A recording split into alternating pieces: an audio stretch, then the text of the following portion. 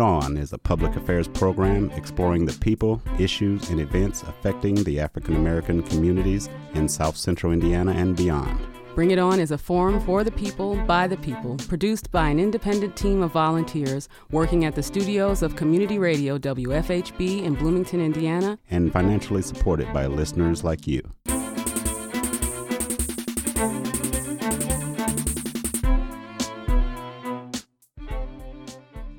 Good evening, I'm Clarence Boone, and welcome to Bring It On, a multiple award-winning radio broadcast in our 16th year as Indiana's only weekly community radio show committed to exploring the people, issues, and events impacting the African American community. Good evening, I'm William Hosea. It took just 11 hours of deliberation before the jury in the Derek Chauvin trial returned guilty verdicts on all charges leveled against the accused. On the streets and nationally and internationally, the reaction was swift and mainly jubilant. From the Indiana Black Legislative Caucus, we have some official press statements, and leading off from the IBLC, we have the following. The IBLC is overwhelmed with relief at the return of the guilty verdict in the trial of Derek Chauvin today. We applaud the jury for their diligence in coming to this decision. We applaud the advocates and allies that raised their voices when George Floyd was silenced. And this from Derek Johnson, President and CEO of the NAACP. While justice landed Derek Chauvin behind bars for murdering George Floyd, no amount of justice will bring Gianna's father back. The same way a reasonable police officer would never suffocate an unarmed man to death, a reasonable justice system would recognize its roots in white supremacy and end qualified immunity. Police are here to protect, not lynch. President Joe Biden praised a guilty verdict, but called it a too rare step to deliver basic accountability for Black Americans who have been killed during interactions with the police. It was a murder in the full light of day, and it ripped the blinders off for the world to see. For so many, it feels like it took all of that for the judicial system to deliver just basic accountability. And it should be noted that 2 days before the conclusion of Chauvin's trial, the New York Times reported that at least 64 people, more than half of which were people of color, have died at the hands of police since the start of Derek Chauvin's trial. Some of the more widely covered incidents occurred on March 29 when police in Chicago fatally shot 13-year-old Adam Toledo after chasing him down an alley. The next day, Michael Hughes, age 32, was fatally shot by police at a Quality Inn in Jacksonville, Florida, after police said he tried to grab a taser. And on March 31st, a 40-year-old mentally ill man in Claremont, New Hampshire was shot multiple times and killed after an exchange of gunfire with state police. On April 11th, an officer in Brooklyn Center, Minnesota, fatally shot Dante Wright, 20 years of age, during a traffic stop.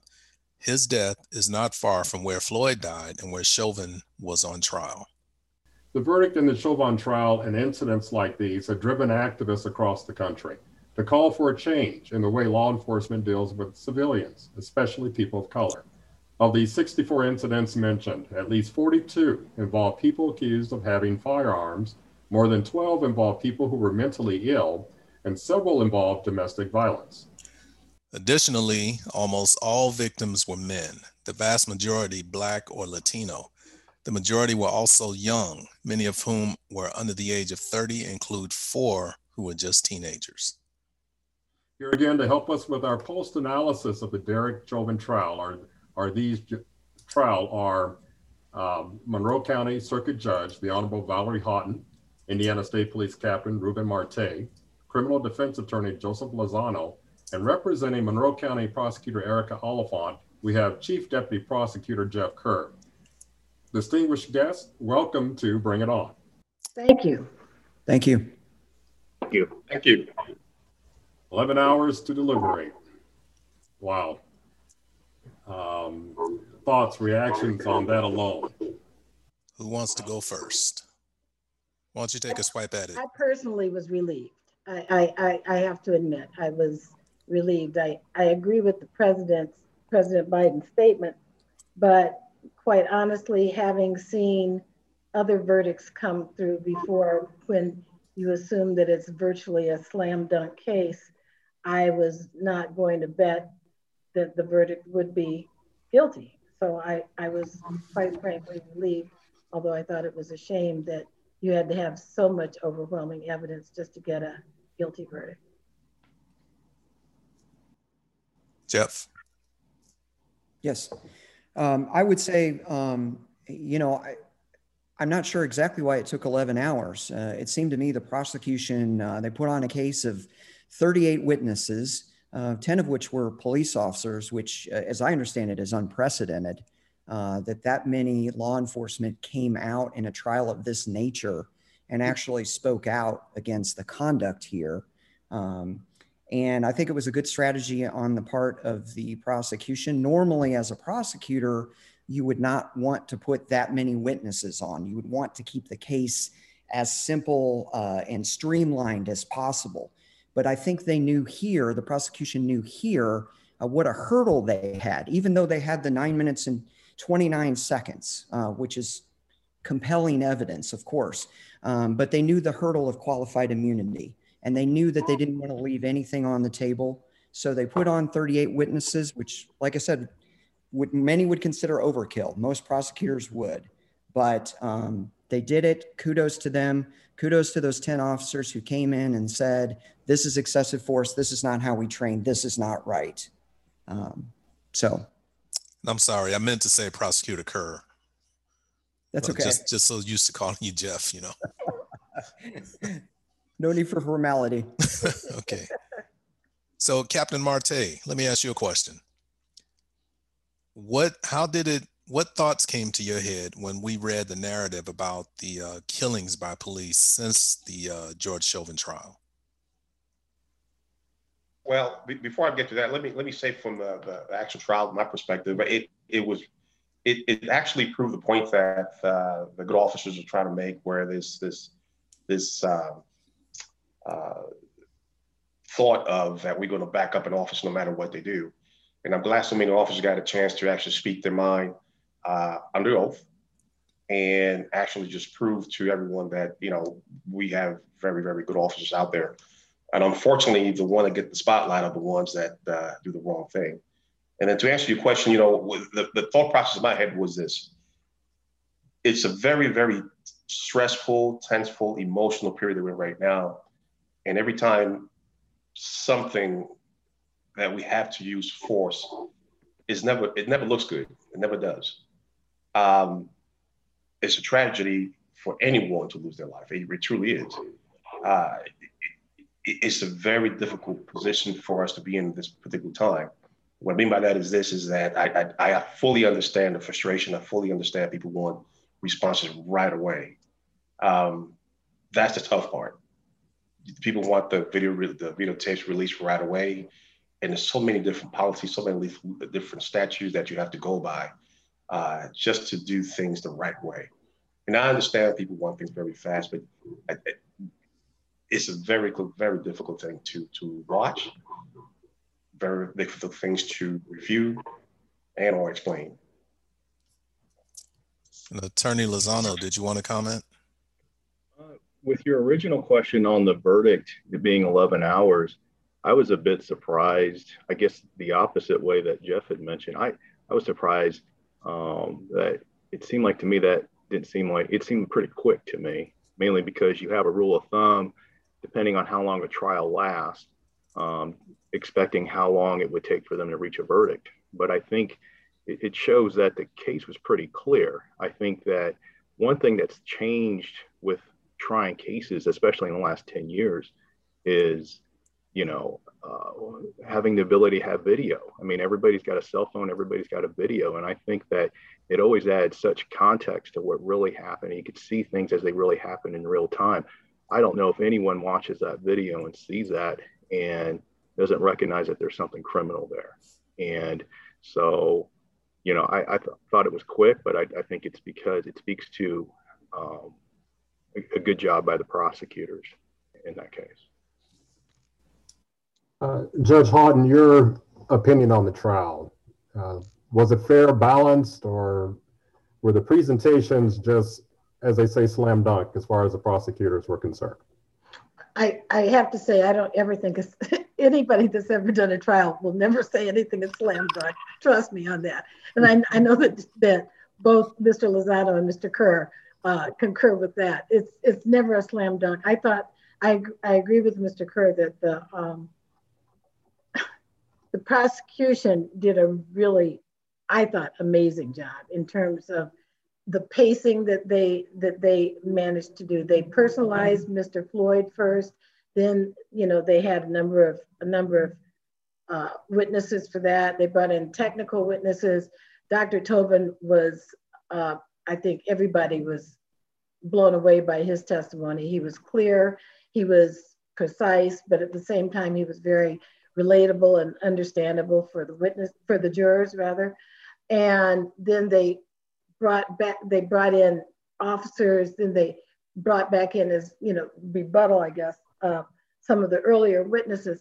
The pacing, I thought, was just fantastic. And I think that the judge, from the rulings, I might not have made all the same rulings that he did, but at the same time, I thought that he was, from what I saw, pretty well balanced and fair. And I think he was trying to run a trial that didn't appear to be biased towards either party. And that's, as a judge, that's what you want to do is conduct a fair trial that's, without biases, and quite honestly, probably that's not going to be appealed on any good basis either. So, am I correct that the judge in this case allowed the civil trial to proceed first, or was that out of the judge's control? I don't think it was anything the judge had any control over. In this jurisdiction, and this is because I'm not familiar with Minnesota law, but here I would have no control over, the civil proceedings. That would just be a whole separate issue. And my guess is that was the same for them. And again, I just want to draw a contrast in that just seemed to be so unusual to have the civil proceedings first and then the criminal proceedings. I was surprised at that, quite frankly, myself, but apparently it didn't hurt anything either way. Usually, I think if you have the criminal trial first, it's a bit easier to proceed with the civil trial because the burden is so much higher for the state in a criminal trial. So then it does become much easier for the civil trial. And I want to talk about the topic, and this is an open question to everyone, and I'd like to get Captain Marte's take on this: qualified immunity. Can someone explain that to our listeners? And that has come under fire during this trial, and its merits. And if they take it away, what do you think may happen? So let me lead off, Captain Marte, if you want to chime in on that one. Well, not being an attorney, I'll take a shot. But for us, pretty much is that if you're doing your job properly and you follow the protocol and the policy and actually the law, you are sort of to a degree protected from civil lawsuits, if I understand it properly.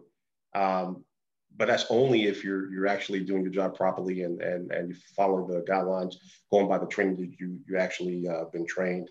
But it's very, they really put a magnifying glass on you in the particular situation that you're in order for that to be actually carried through.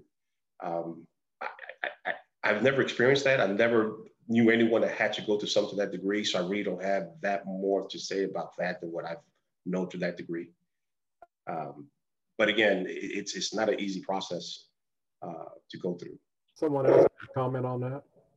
I can, Clarence.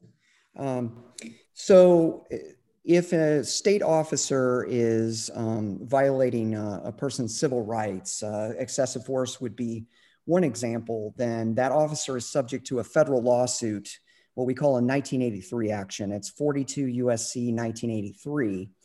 And the US Supreme Court in 1967 established a defense to federal 1983 suits, and that is qualified immunity.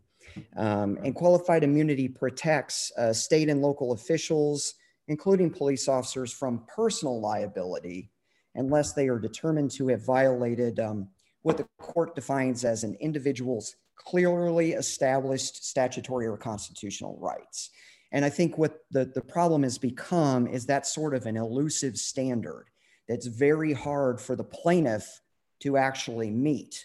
So as a result, over the years, many excessive force cases have gone to the defendant because the plaintiff could not overcome this qualified immunity defense. And then finally, one more question for Judge Houghton. And I know your time is limited with us today, and that only means we have to bring you back. But I had a question concerning, okay, what now? We know that there's a sentencing date and there are prescribed times or sentencing times. What latitude does the judge have to follow that? Is that judge mandated to follow those times, or can they add more on or take some away? The judge has to follow the guidelines within a particular level of crime. In this case, Mr. Chauvin was convicted of second-degree murder, third-degree murder, and I think third-degree manslaughter. And therefore, I think there's a certain, I think the most he could be sentenced to under second-degree murder is 40 years. I think it's a maximum of 40 years. The judge does not have the discretion to add any time to that. And quite frankly, the judge will, in all likelihood, not, like here we have what we call an advisory sentence. I don't know exactly how it is in Minnesota, but we have an advisory sentence, and then years can be added to that sentence if there are aggravators. It can be reduced if there are mitigators. Now, the state is going to argue in Minnesota that there are aggravators. My understanding is that they're going to argue that Mr. Chauvin was in a position of control and power over Mr. Floyd. Also that Mr. Chauvin had previous disciplinary complaints against him. Also, well, you know, things along that line. The defense will argue mitigators, saying that Mr. Chauvin has never had any conviction before, that he's basically led a crime-free life and therefore should be receiving a lesser sentence. But still within the guidelines of that particular statute for which he's convicted, that's what Mr. Chauvin will be sentenced on that will be the basis on which he's sentenced. And that holds true for each of the counts. That was interesting. Aggravators and mitigators. I have to remember that one. Next time I go to trial. I have a question for our two attorneys, and then I have a follow-up question, and I want to bring in Captain Marte to that one. But clearly in the first trial, the prosecution brought out the big guns with all the medical witnesses, all the senior officers from the police department. Do you anticipate them using the same strategy when the other three officers or former officers go on trial? I think that with the other officers involved, I think you're going to have to, it's going to be a little different. And I think it's mainly going to be different because they're being charged as accomplices or aiding and abetting. So you're going to have to show that their actions and somehow contributed or they didn't do enough to stop things. So I think that in this case, in this trial, the big issue was more of causation. And you had a real battle of, with experts and experts saying, if it could have been caused by something else, or what was the direct cause of Mr. Floyd's death. And also, in part of that is whether or not he, did proper procedures. I think one of the things that will be the same is you're going to bring in other officers to talk about what are your duties and what you ought to be doing if you see another officer breaking the law. I think that matters. I think that the big thing in this trial that we've had, that had happened in this trial that hadn't happened in the past is, it's cliche to say, but people talk about the blue wall coming down, and that you have officers who are willing to testify and do the right thing. Because a lot of times you don't, and that's what we've had in the past. And I think that in the upcoming trials, it's going to be more of an issue of, I think that you're still going to have the other officers come in and say what they should have done or what they could have done. And then I don't know if it's as much about causation. I think that's going to be secondary. So I would expect more of the same, but maybe not as much as far as medical experts. Yeah, it's definitely going to be interesting because, as Joe pointed out, aiding and abetting is certainly different than proving the original principal's liability. So in this particular case, my understanding is one of the officers, I think it was Kang, he held Mr. Floyd's midsection down during that. So there was an affirmative act, of course, in his case. Officer Lane held his legs down. So there was an affirmative act there. But Officer Tao stood watch. And so that becomes a little more difficult. If you're, acting in concert, if they can prove that, then he would be guilty to the same degree. But as our jury instruction in Indiana says, mere presence at the scene and failure to oppose doesn't make one guilty of aiding. So I don't know how Minnesota approaches it, but it's definitely going to be more difficult, especially with regard to Tao's criminal responsibility. And that actually goes right into my follow-up question. Two of the remaining three defendants were rookie officers, days on the job. And it's my understanding that they're going to be tried together. And the reason I cannot understand that is because if I'm a rookie officer with that amount of time, my thinking is that the veterans there failed. They failed me as a trainee and they led me to the slaughter. So why would those guys agree to be tried, or was it even their choice to be tried with the other guy? Was it their choice or not? I doubt it was probably their choice. Yeah. I think that the prosecutor of this is probably made some type of motion to join them. I think they originally joined all four. And you can make motions to try to join defendants together, to try them together. The defense would have opportunities to file motions to, to sever the defendants. There's strategy involved in all. If I was representing one of the other three, I would tell them there's no way you ever want to be tried at the same time that Chauvin was. I've had cases where I've had co-defendants where I didn't want them tried together, because what would happen is the prosecutor sits back and let the defense attorneys sling mud at each other the whole time. I've had cases where I intentionally filed for an early trial to make sure that my client wouldn't be tried at the same time with a co-defendant. So I don't think it's their choice. I think that if you're the state, you perhaps want to try the two rookies together because you're going to anticipate the same evidence and same defenses from them. And maybe their defense attorneys don't mind being tried together if they're together, because they're going to be having the same defense as well. So I could see a situation where you wouldn't mind it, but I doubt it was their original choice. Okay. I'm going to go ahead and put it out there right now. I might catch a little flack for this, but I would understand if they had decided not to try the two rookies in a trial. I think they definitely should have been disciplined in some way. They've already lost their jobs, but to be held to the same standard as a 19-year veteran, and I think the other guy was a 5-year veteran. I think, actually, what do you think about that, Captain Marte? Well, to piggyback what you just said, I think you see it from a different lens because of your military background. Absolutely. And I could tell you that every time I get a chance to talk to the community, I learn so much. One of the things that's forefront is that they truly don't understand the culture of law enforcement in the sense to the way people have been taught about law enforcement. In other words, they haven't been to the academy. They haven't been trained by a training officer. They haven't solo patrol. So they don't know this world. And I understand that. So I could truly understand why the frustration and anger. But at the same time, you prove my point to a degree where you could see from different lenses based on your background and experience. I have to balance that with when I talk to other people that don't have that experience, because you will get pushback all the way. So it's a very good, delicate balance.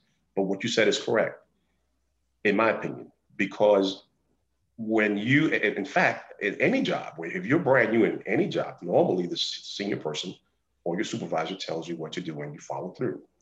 Now, in this profession, it's changing to a degree that now, yes, you're supposed to follow orders. Yes, you're supposed to listen to your senior commander at the scene. But at the same time, now we have to really go back and look. If this person is breaking the law, is doing something so outrageous, you're going to have to intervene. And that's something that is, I wouldn't say new, but it kind of contradicts what we teach them at the academy. Because we're taking a leap of faith that the senior person there is doing the right things for the right reason. And then when it turns out not to be, if you're the rookie there, you're sitting back thinking, my goodness, what just happened here? Because when we're trained, if the senior officer is doing something because that individual has more experience than you do, knows the job better than you do, and you follow that person's lead.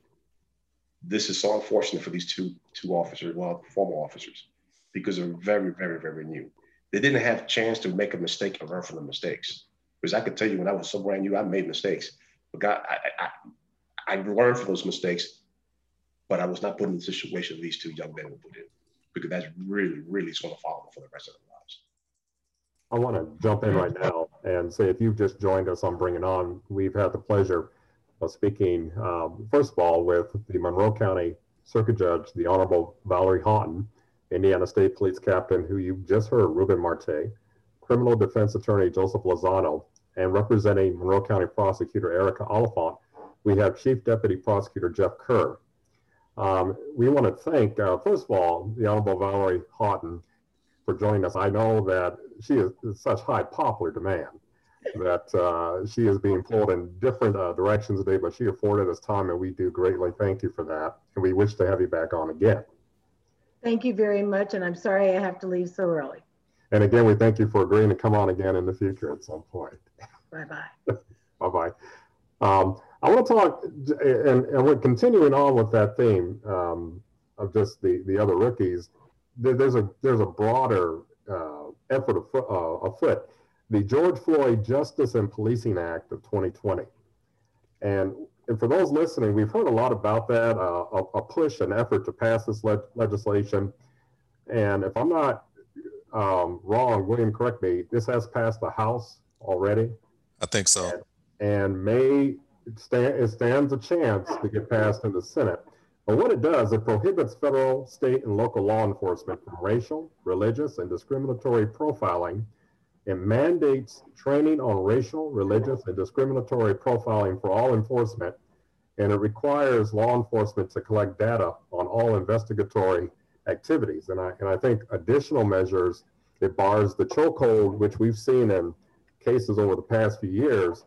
We have witnessed individuals having their lives extinguished by use of a chokehold. And of course, these officers were given the doubt, and we had, of course, the concept of qualified immunity. And to me, that muddies and grays the whole situation. But the one thing, you could pass all the laws in the world. You can put on trial all those who have crossed that threshold of good law enforcement.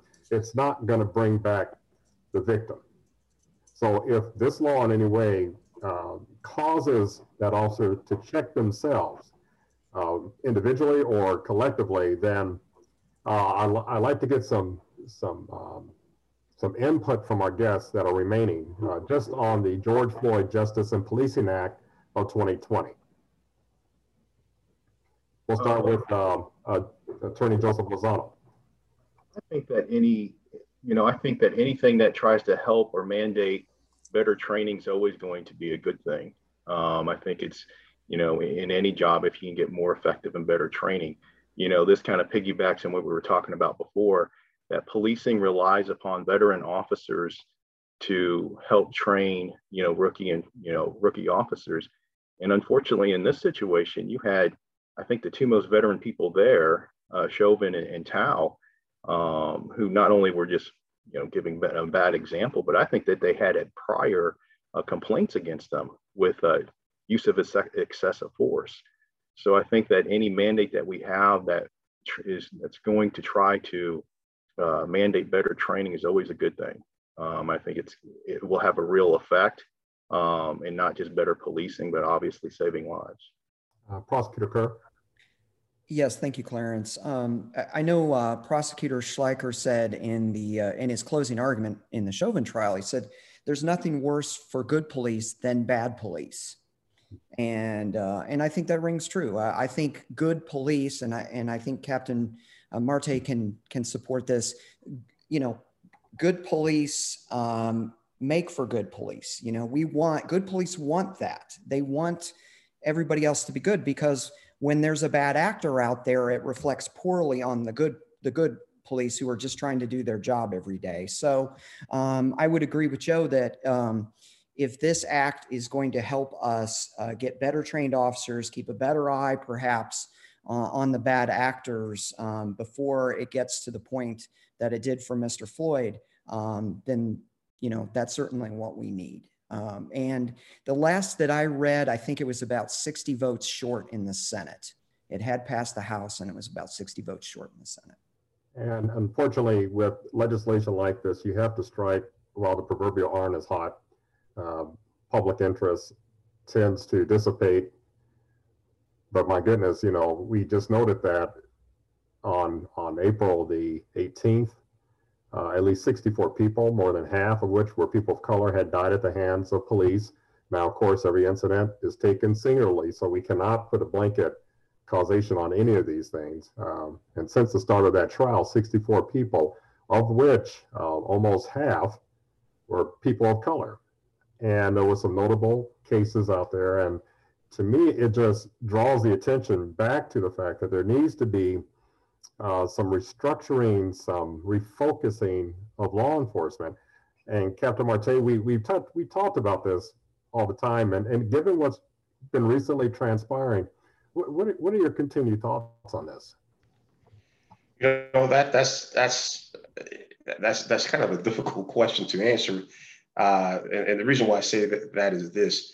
In my position, I get to meet a whole lot of new officers in their career and seen them at the academy, but also at the same time, I also go out and talk to the community and talk to people that are really, really fearful of the police. And,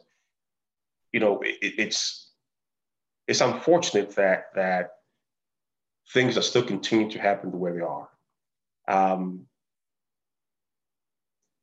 When we talk to the community and try to explain what we do, and at the same time try to ask them to do certain things, it's very difficult when things still happen the way they do, because they losing faith and losing confidence on police. At the same time, when I talk to the officers that I know for a fact have a good heart and want to do the right thing, they just as tired of seeing other officers do negative that shouldn't take place in the first place. It's a frustration that I can't even describe to you on both sides. There's nothing disheartening being in a room talking to people that feel the same way and can't come up with the actual answer that's universal throughout the United States. It's very difficult. When I'm sitting here thinking about the training is very good, and I agree with that 100%. Unfortunately, not every department trains the same way. Not every department receives the same training, and it reflects on some officers' reaction or actions where they supposed to protect and serve. The mindset of a certain person coming into this profession foremost has to be really, really looked at and examined, because when I get a chance to talk to a group of young officers, either for the state police or when I talk to other academies, I always stress the fact that you bring yourself into this profession. You know what you have in your heart, and you actually make this profession better just by being yourself and being compassionate, and do not let a certain small group of officers teach you the wrong way, encourage you to do things the wrong way. That wouldn't work. At the end, we all lose. So I don't know if I answered your question, but it's a very, very difficult, emotional time that we live in. I know that. I feel it when we talk to the community. I feel it when we talk to the officers. One thing we do have in common, and I mean by the vast majority of officers in the community, is we both want this thing to stop. We both want to have a certain trust level that we really need to push forward, and hopefully, I have hope that things will get better. Looking at what's going on now, with some form of uniform training across the board, help the situation. And I know in some elements, everything should be uniform across the country. But then again, there's some unique training per locale, which I imagine goes on.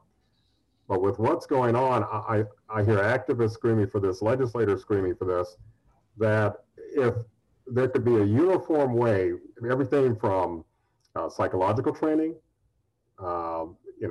sending out the notices that, yes, this officer has been in an internal investigation, and perhaps for these reasons within, their confidentiality, I know, but some type of uniformity, because is policing at the point where I show up and I want to sign up, I fill out an application, and because the departments may be strapped for individuals, I'm thrust into a position that emotionally, psychologically, I should not be in. And that sort of adds to the fear that a lot of people have.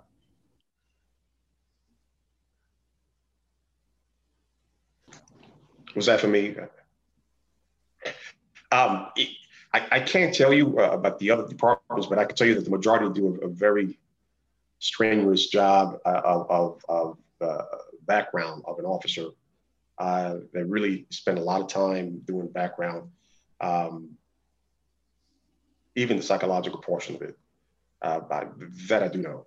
One of the things now that has come to the question before when I talk to the community is, what are you doing, for example, if an officer does something negative in one department and now he's trying to transfer over to your department, what are you doing about that? I don't know the actual particulars, but I think there's legislation coming through right now where in the state of Indiana, I can't speak for the other state, that we will be mandated if an officer does something that is disciplined for, you are to share that information with the new department that officer is trying to apply for. So we're trying to make sure that whoever works, for example, for our department, that has a good character background, that we truly know who are we hiring to wear our uniform. If we're talking about training here, police training, Chief Arredondo from the Minneapolis Police Department said during the trial that the training is not the issue. He said the training is there, that some officers just don't follow the training. And to me, that suggests that there's a larger problem, maybe the culture. For example, in the UK, in the past 10 years, police killed 4 people. In the US, just in the past year, police killed 1,100 people. But even if you move away from the police and look at our society in general, we kill a hell of a lot of people, more than any other country. We lose more to police shootings than we've lost soldiers in Afghanistan. But if training, if people are looking to training as a corrective measure, then I think we're going to fall a little bit short, because it may be an uphill climb to change the culture just with training. But in your opinion, and this goes out to anybody, what else can be done? Well, William, I know Indiana House Bill 1006, I think, is supposed to go to the governor's desk. And that addresses, as Captain Marte was mentioning, that addresses opportunity for a hearing and a decertification process for officers who have been accused of misconduct.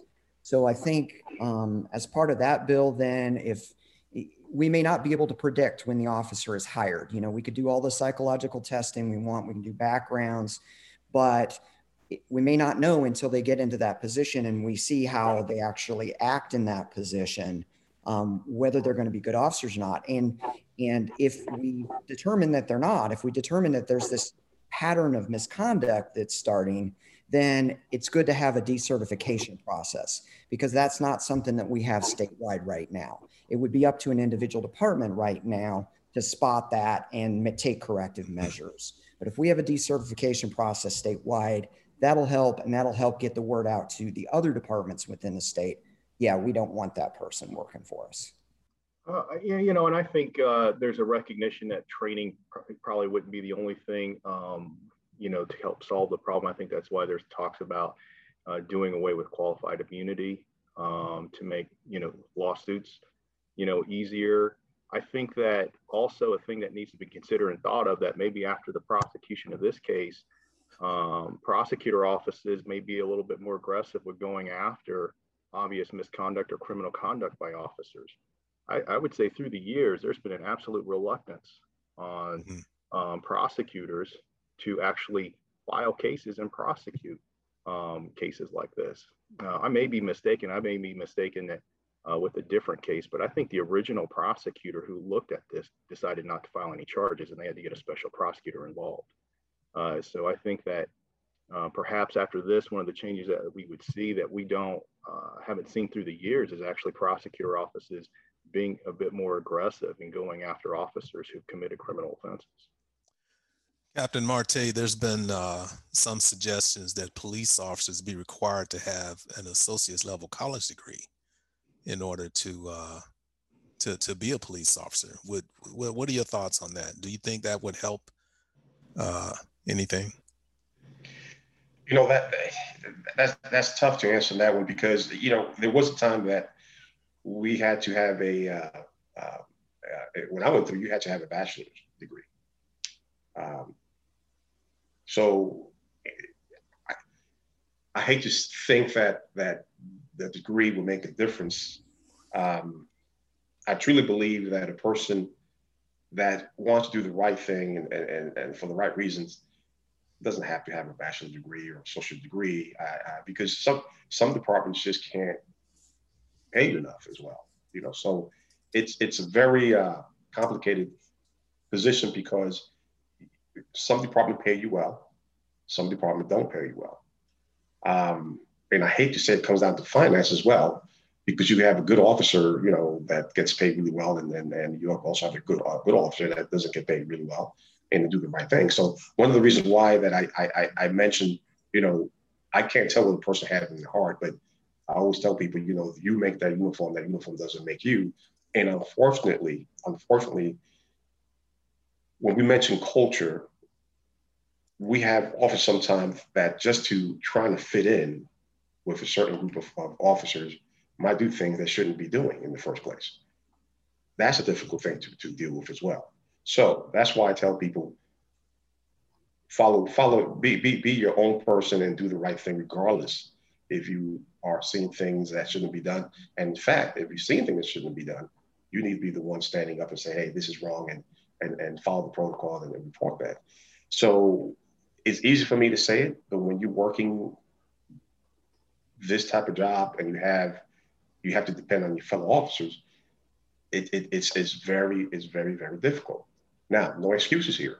You know, you have to do the right thing. And one of the things now that we are emphasizing is the duty to intervene. If you see something that's wrong, you have to intervene. And that's one thing that has been around for some time, but is really taking notice now. It truly, really is. You know, along the same lines, we talked just briefly about decertification, but then there's been a practice of transferring. And we've known for years that in some faith communities, rather than remove someone from the ministry, if you will, they've been transferred. It's like the bad apple has just been passed on.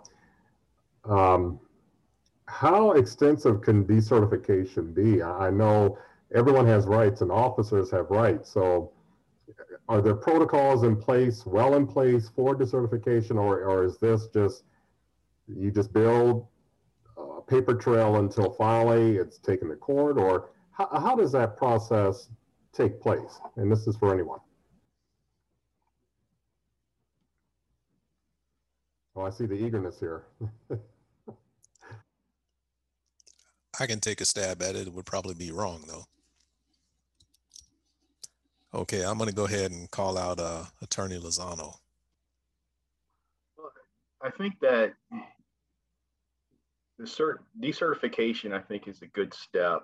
And I think it's probably the only thing that they could try to do now. I mean, when you deal with law enforcement officers, you also have to have concerns about what they collectively bargain for too with their departments as well. They're going to want protections for themselves as well, because let's face it, they face a lot of bogus claims against them too. Yeah.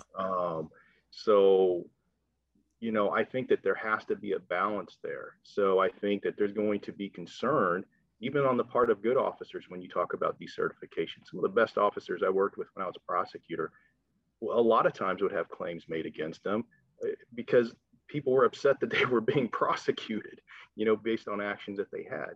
But I do think that decertification is a good thing if you have the right kind of process, and it can't be abused one way or the other.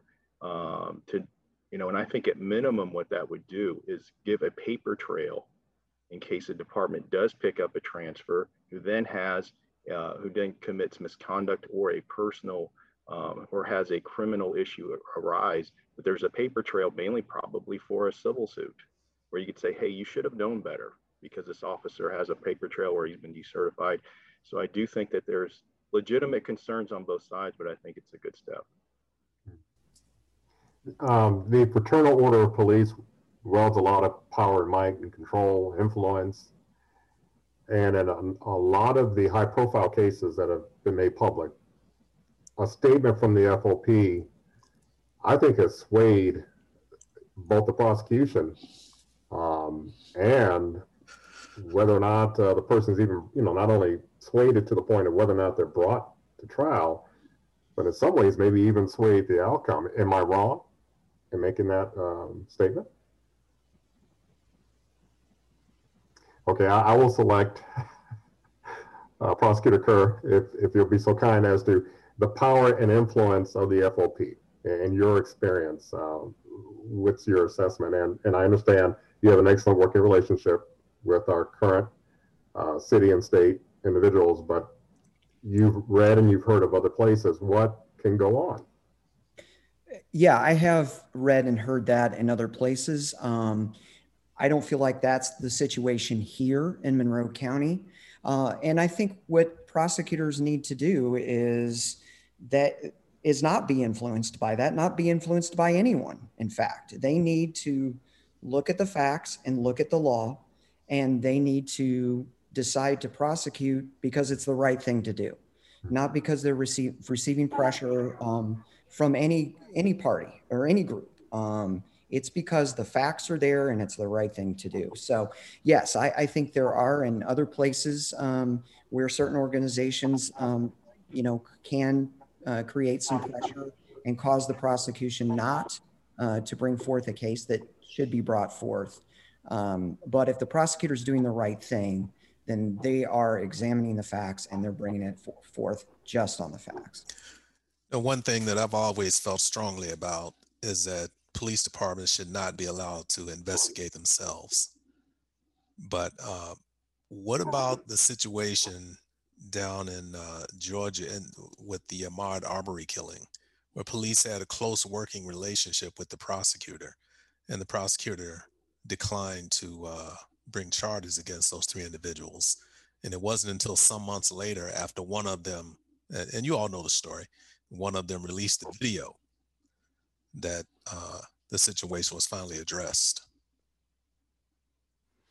Well, I think that in that case and in other cases similar to that, you know, the prosecutor should do what they're supposed to do and recognize that they have a conflict, and get someone who, like a special prosecutor or someone, to get involved to independently evaluate that if you have a prior existing relationship with them. And I think that in Indiana, we have a system for that. And I think actually, in my experience as a prosecutor and defense attorney, I think our law enforcement agencies, at least locally, do a good job that if something's involving an officer, of a department, that they get an outside agency to do that, whether or not, they'll call the state police or some other agency to do the investigation. So I think, the problem that we run into with lots of these cases, you don't have people doing what they're supposed to be doing and making the right choices, which frankly, are clear-cut, easy choices to make. Right, and I understand what you're saying, that they should conduct themselves in a certain manner, but all too often they don't. So Right. my question is, should that decision be taken away from them? Don't even give them the opportunity or the discretion to be guilty of a conflict. Just take it away from them right off the bat. If whenever there's a conflict, then somebody by law is automatically removed. Yeah, I think in some states, the Attorney General's office can actually take that power from the local prosecutor. Keith Ellison. Yeah, that's right. There's an example right there.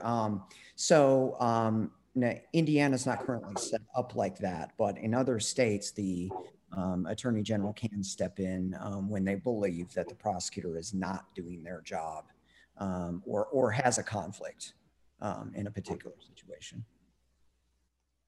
We're quickly running out of time, and I wanted to have one last question to sort of go around and get some thoughts, final thoughts on both this trial and just looking ahead in the future. Is this the landmark trial? Is this the transformative occurrence that's going to just change law enforcement for the better? Maybe the culture? And these are sort of philosophical responses I'm asking for, but in the final few minutes that we have, I'll start with you, Prosecutor Kerr, as you just offered an observation. But is this that landmark transformative court trial? Yeah, I think it is, because I don't know the statistics exactly. I've read anywhere from 29% to 50% or something like that of these particular trials have actually resulted in a successful conviction later. And that's because of that qualified immunity hurdle. And I think one thing about this case is, for one, the conduct was so egregious. I think the prosecution was certainly able to get over that hurdle. But going forward, the question is going to be, with qualified immunity still in place, on different facts, would a prosecutor be able to make that hurdle? Nevertheless, I think this does show that it can be done, that 10 law enforcement officers actually came out and testified, which, as I said before, is unprecedented, that a law enforcement officer came out against another one that many of them did and said, you know what, this isn't right. This isn't how we're trained, and this is not how we're instructed to behave. So yes, I think it is landmark, and I think it's just the tip of the iceberg going forward. Attorney Lozano? I think I agree. It has already been a landmark trial for a lot of things that Jeff has indicated. I think it was very significant that it seemed that officers would actually come out and testify against another fellow officer. I do think that, also what's different is you had a prosecution that actually went forward against an officer, where so many times it doesn't happen. So I would say I'm hopeful that means we have some changes. Obviously, there's been new legislation that's being proposed. I think a lot of departments and agencies are looking at themselves, what we can do to be better. I think that I'm a little still skeptical, because so many times you do think that you run into something that could be transformative and it doesn't seem to pan out. So I think people still need to stay vigilant and aggressive on things. Captain Marte. From my lens, I echo and I agree with everything that the two gentlemen before me said, but I really, from a community perspective, they got to see from the chief, the head of the agency, all the way down to officers from the road. And that's very important, because the chief starts the trend, and that's very rare you see the chief of police at a trial like that. And then you also have supervisors saying the same thing. More importantly, you have a training individual that trains other officers saying, that's not the way we train. We don't train people to do what this individual did. To me, that was very important. Because every time I talk to the community and I say, please don't think that all the officers, because They truly believe the thin blue line. They really believe that, and I understand why. So when I saw the chief of police say, no, this is not what we do. When you see supervisors say, no, this is not what we do. And when you also see the training personnel, people that actually train says, we do not train our officers to act that way and use that type of force. And his fellow co-workers as well. To me, that was so important. And it was refreshing to see that truly happen, because now, not only it helps me when I talk to the community to say, you heard it, you saw it for yourselves. And at the same time, also, it might help another police department when you see the chief of police take the first stand and everyone else follows. Well, gentlemen, that's all of the time that we have remaining. This has been, this trial, this whole event has been such a landmark event throughout the country, and it's made its mark in our history. So we've done 2 shows on this already, and I think with another trial looming, we can look forward to part 3. So we definitely hope that we can get you guys back on to do another post-analysis, and I'm sure we'll have plenty to talk about. And with that, we want to thank Monroe County Circuit Judge, the Honorable Val Houghton, who had to depart early, along with State Police Captain Ruben Marte, Criminal Defense Attorney Joseph Lozano, and Chief Deputy Prosecutor Jeff Kerr. We want to thank you all for helping us with our post-analysis of the Derek Chauvin trial. Bring It On has an open submission policy, so if you have an idea for this program, let's hear it. Send an email to our volunteer staff. We want to make sure we share everything and anything affecting the African-American community with our listening audience in Bloomington and beyond. The email address is bringiton@wfhb.org. If you have an event or happening the African-American community should know about, please send that info directly to our Bring It On staff. Or if you want additional information about tonight's guests, you can contact us at bringiton@wfhb.org. And I want to take a quick moment just to tell our listening audience that we are in the midst of a fund drive at WFHB. So we encourage you to pick up that phone, smile and dial, and support programs like Bring It On and other great programming that occurs at WFHB. You could also give securely online if you go to wfhb.org. And our show's executive producer is yours truly, Clarence Boone, and our assistant producer is William Hosea. Our consultant and WFHB News Department Director is Kate Young, and our program engineer is Chantal LaFontaine. Our original theme music was created by Jamil FM with additional background tracks by David Baker. And for WFHB, I'm Clarence Boone. I'm William Hosea. Be sure to tune in next Monday at 6 p.m. for another edition of Bring It On, right here on your community radio station, WFHB.